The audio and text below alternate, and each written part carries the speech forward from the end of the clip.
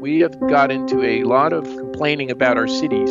We have to fix them. We have to overcome unaffordability. We have to deal with gentrification. We have to deal with inequity. We have to make them more inclusive. But they really are our economic drivers and generators. They really point us to a better future. I took my Corvette, loaded it up, and put every bit of my clothes and stuff in it to where I could see just enough through the mirrors to get to California. Well, I'm an actor, but I can't completely pay my rent yet doing that, but I'm getting closer. I think that my room alone is double what I used to spend in San Diego, just for a bedroom. It's small. You can have both. You can have a huge population of very wealthy people and at the same time continue to have a city that is open to all and allows for economic mobility. And if we continue to price the poor and even middle-income folks out of Los Angeles, we are making the American dream harder to achieve for millions of people. Oklahoma's a place where you go to die. You don't go there to build up, you know? You come to California to build up, you go back to Oklahoma to die. There you go. There goes the neighborhood. There goes the neighborhood. There goes the neighborhood. There goes the neighborhood. Good morning, welcome to Central Casting. This is for new registration. On a recent chilly morning, there was a long line outside of a nondescript building in the San Fernando Valley. The people in that line have left their hometowns and families behind and have come to Los Angeles for a shot at something better. They hope to get cast as extras in movies and TV shows. It's LA and it's Hollywood and, you know, the old cliche, it's where dreams are made, right? Jennifer Bender is the vice president of Central Casting. Yeah, there really is a company called Central Casting. Oftentimes they've come from other states, other places of the country, and they've just arrived. Sometimes they drove in last night and they arrived here, or they just arrived recently and this is their first stop to get work in Los Angeles. And this is kind of the first rung for a lot of them, right? For making a life in LA. Absolutely, absolutely. Many times they come here, they don't even know what they want to do, but they know they want to be in the entertainment business. Even before these newcomers get their first gig, they've got another challenge: finding an affordable place to live. Sean Walsh, who's 23, drove over 1,000 miles to stand in this line. I came from Oklahoma for a better beginning, a new beginning. And the cost of living down here is, it's kind of crappy. Like, it costs a lot of money to live here. I asked Sean, who's here with his brother, how they're getting by. Well, living situation now is in a car. Yeah. So you're just park overnight someplace? Yeah, we just park, train station over there because we can park 9 hours at a time, sleep during the nighttime at the train station, and in the morning come to Central Casting, and that's it. Actor and musician Chris Judd came to L.A. from a small town in the California desert. He says his housing anxiety is pretty much constant. How long have you been here? 7 years. 7 years. Coming up in September. Anytime during those 7 years where it's like, I don't know where the hell I'm going to live or where I'm going to go. Yeah, I feel like that's a daily thing for me. It's a thought that passes through my head every single day that I have to counteract with positivity and just saying, hey, no, this is like the place to be. Anything else just seems boring to me. And here's the thing. What Chris just said, I heard that from pretty much everyone I talked to in the Central Casting line. Yeah, LA is a tough place to live, they say, but there's no place they'd rather be. And there's no way they're going back to wherever they came from. Let's do it. Let's hit on all 8 cylinders. Let's go. Let's do it. I'm in Cali. There's no better opportunity than California. None. LA in particular. Yeah, exactly. I went to see the ocean for my first time yesterday in my whole 23 years of life. Yes. And it was beautiful. I'm Saul Gonzalez, and this is There Goes the Neighborhood LA. A lot of people love Los Angeles and think this is the place they have to be to get ahead. But LA isn't the population magnet it used to be. Here's KCRW's Anna Scott. Right.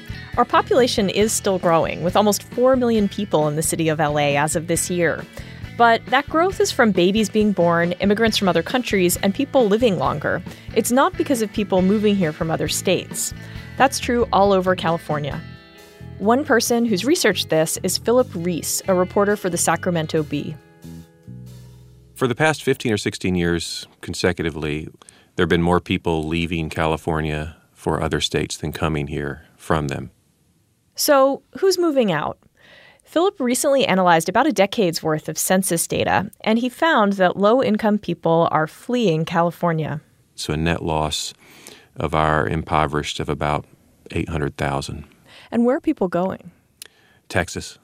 Texas and neighboring states to us, pretty much anywhere where it's cheaper to live, and Texas has been the main beneficiary of this trend, if you will. When he said Texas, I immediately thought of Aura Valenzuela. She's the single mom I interviewed for episode 1. She's facing eviction from her rent-controlled Hollywood apartment. And when I asked her where she might go next, she said maybe someplace else in LA County, or possibly in the future moving out of California, Texas, Oklahoma, or Michigan. So it sounds like if Aura's family moves to Texas, she'll find a lot of other ex-Californians there already. Yeah. And meanwhile, who's moving in? Philip looked at the LA metro area, which includes Los Angeles and Orange counties. We've seen a net gain, in particular, of people who are wealthy, if you will, or relatively wealthy. And it really shows up if you look at those with and without a college degree. The Los Angeles metro had a net gain in the last decade of over 20,000 residents with college degrees, even though the metro lost over 250,000 people who are at or near the poverty line. And the professions with the highest net gain were software developers and physicians. So when people see how high housing prices are lately, and they wonder who can afford that's really part of the answer, right? Yeah, LA is attracting well-educated people, doctors, and tech workers. It's right there in the data. Meanwhile, cashiers, retail workers, and truck drivers are moving out, to name a few. This is also a story of race. There are a lot more Latino and Black people moving out than in.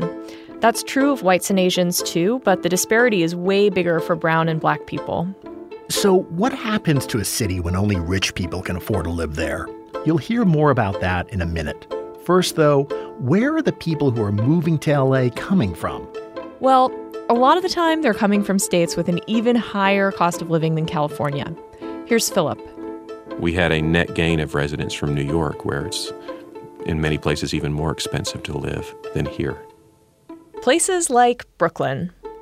There's a certain point where you just graduate out of New York, or you're just like, I'm too old for this shit, you know?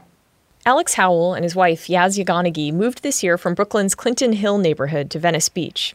They moved here for Alex's new job, doing marketing for a yoga website. They picked Venice because they wanted to live near the beach, and Alex can bike to work. Yaz works from home for an Israeli startup. They live in a 1920s Spanish duplex. They pay almost $4,000 a month for it, and they see it as a good deal. We really lucked out with where we landed now. You know, in the apartment we were in Brooklyn, the rent that they put it up for after we left was $3,800, and we're renting this place for $3,800, and we have a 2-bedroom versus like a glorified studio there. So far, they love it here, even though they find LA's culture to be a little bit different than New York's. I definitely was asked to hold a crystal in a work meeting. That was a surprise. We're leaning in. I've done some weird things, like I bought $30 Manuka honey. You know, I've spent probably like $150 on fresh juices already. But, you know, it's all in the name of a healthier West Coast lifestyle. So we're very happy. I asked how much of their income they spend on rent. So let's just round up to 48. So 15%. Or no, yeah, it's closer to 20. 20%. Yeah. So like a fifth of take-home pay. Yeah, roughly a fifth. That's a really good ratio. Yeah. I mean, compared to many, you know. Yeah. It still feels, though, I mean, there's this like psychological thing about it feels like you're flushing that money every month. That amount creates this urgency in my mind to like want to own something. But guess what? Even they feel priced out of the markets they'd like to buy in, neighborhoods near the beach. You open Zillow, and all it is like a sea of houses that are like $1.3 million and north of that. We're doing really well for ourselves, and yet it still feels basically unattainable, which means, okay, do we live in Baldwin Hills? Maybe, I don't know, Inglewood. We reported on Inglewood earlier in this series and how the tech industry near the beach puts a lot of pressure on housing prices there. Well, this is what it looks like from Venice. I asked Alex what he'd say to those who might see him as just another gentrifier, making the city more expensive. I feel great guilt all the time. It's like, I don't know how to not be myself, but I like, this is who... I'm the problem everywhere I go in terms of neighborhood change, you know? Like, I've lived in like all of the amenity-rich, stereotypical cities that everyone's moving to. I lived in the Northeast in Portland. I lived on the east side of Austin for 4 years. But I'm acutely aware of our role in this. I just don't really know how to not, how to be a part of the solution without being a part of the problem also. Up next, people who've had it with LA and are saying, I'm out of here.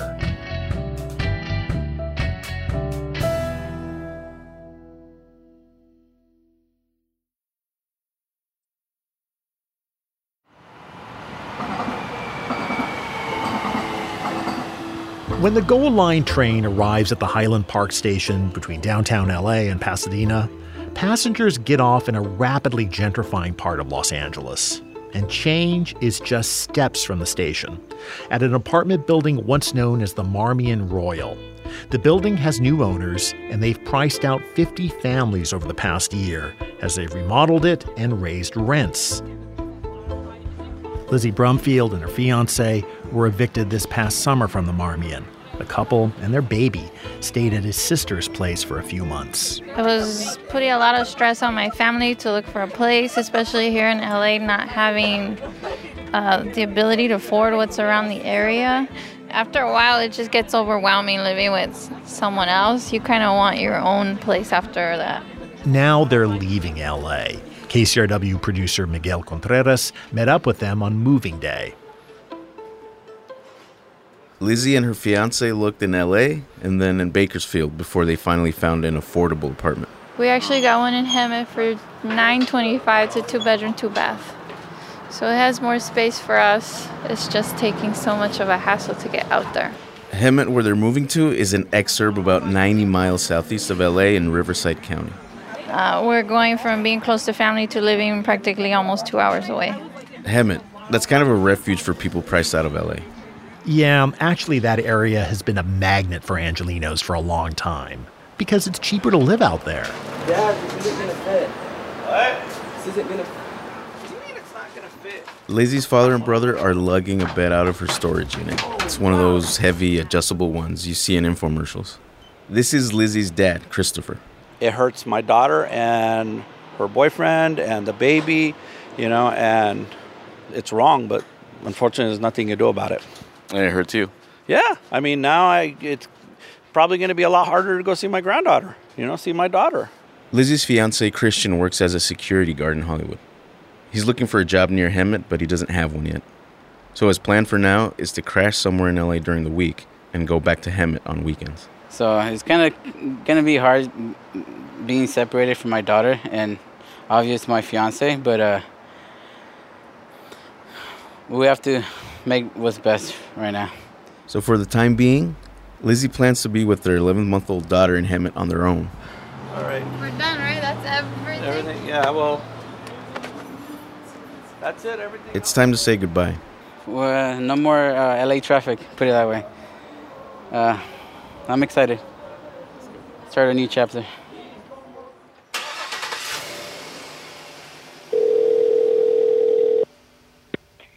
Hello.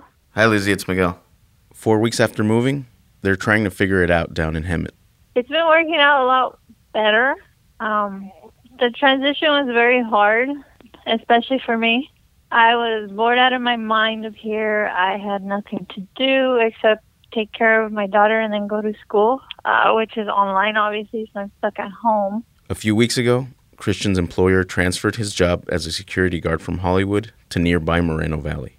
His job is really good. There's a lot of overtime, so he's pushing in a lot more hours than he did over there. And you said it turned out for the better?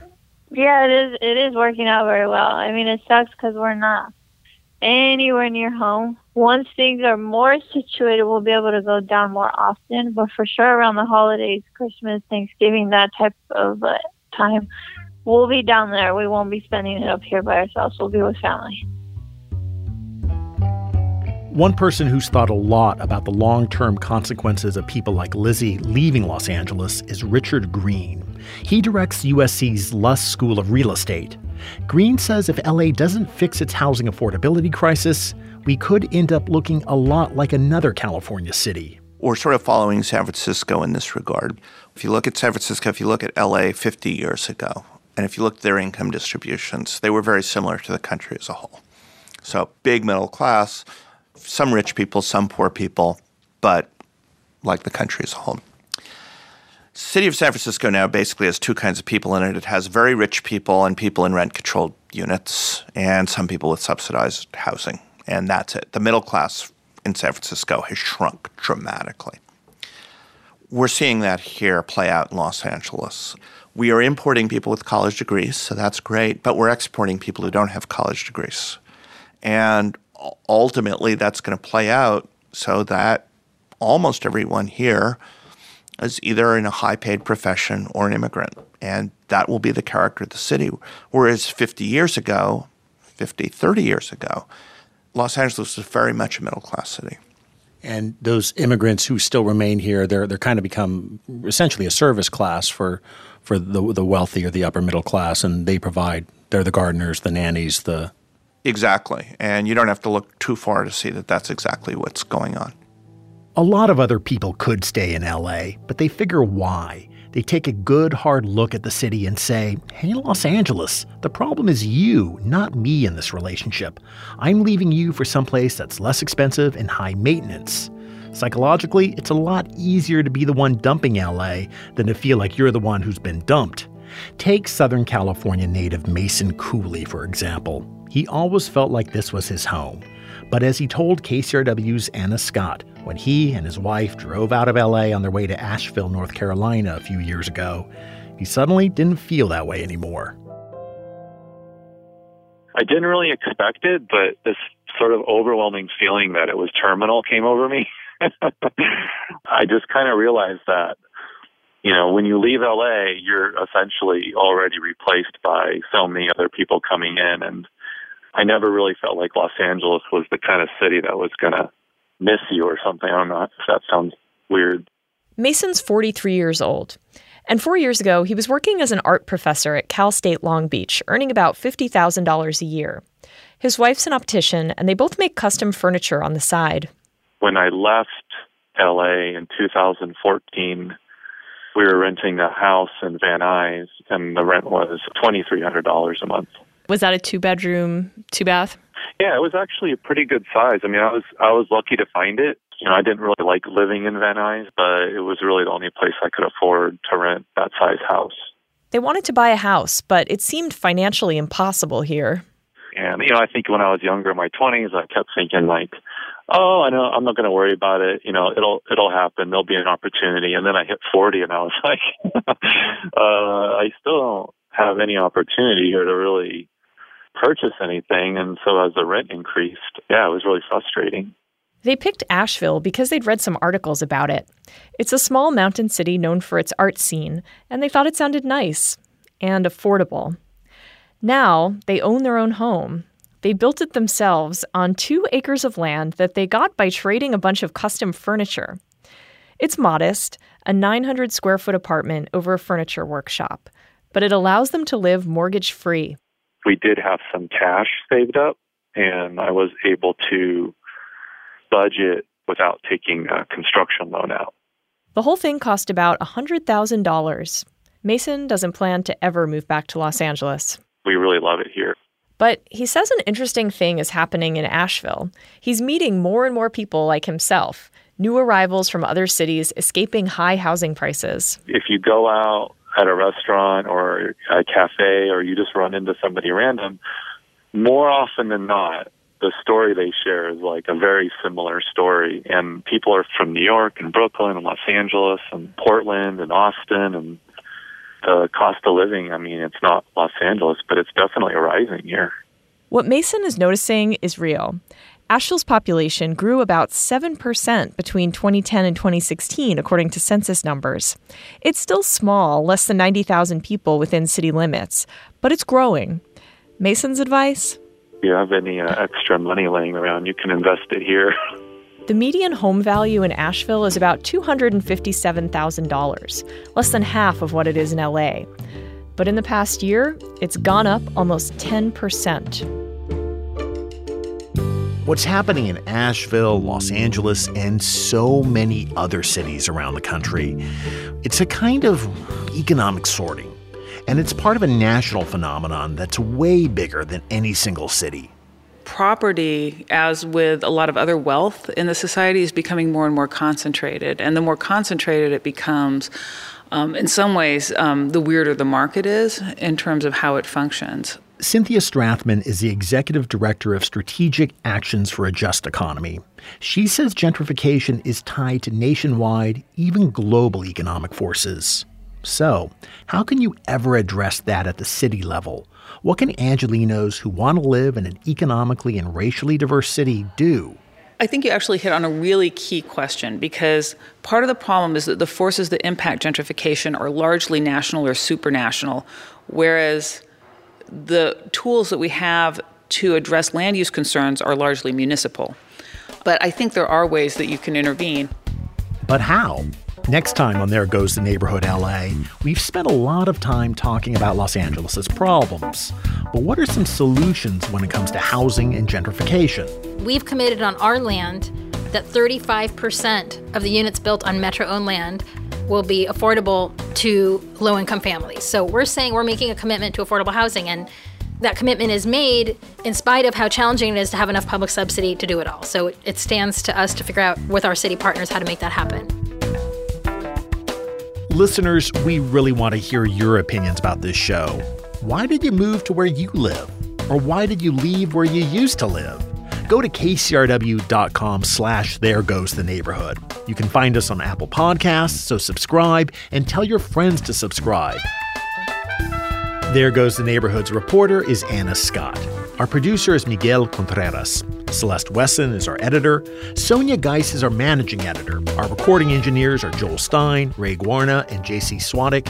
At WNYC Studios, our producer is Paige Cowett. Our executive producer is Karen Frillman. And Casey Means is our technical director. Our composer is Hannes Brown, with additional music by Terrence Blanchard. I'm Saul Gonzalez. This series is supported by the Conrad N. Hilton Foundation. Thanks for listening.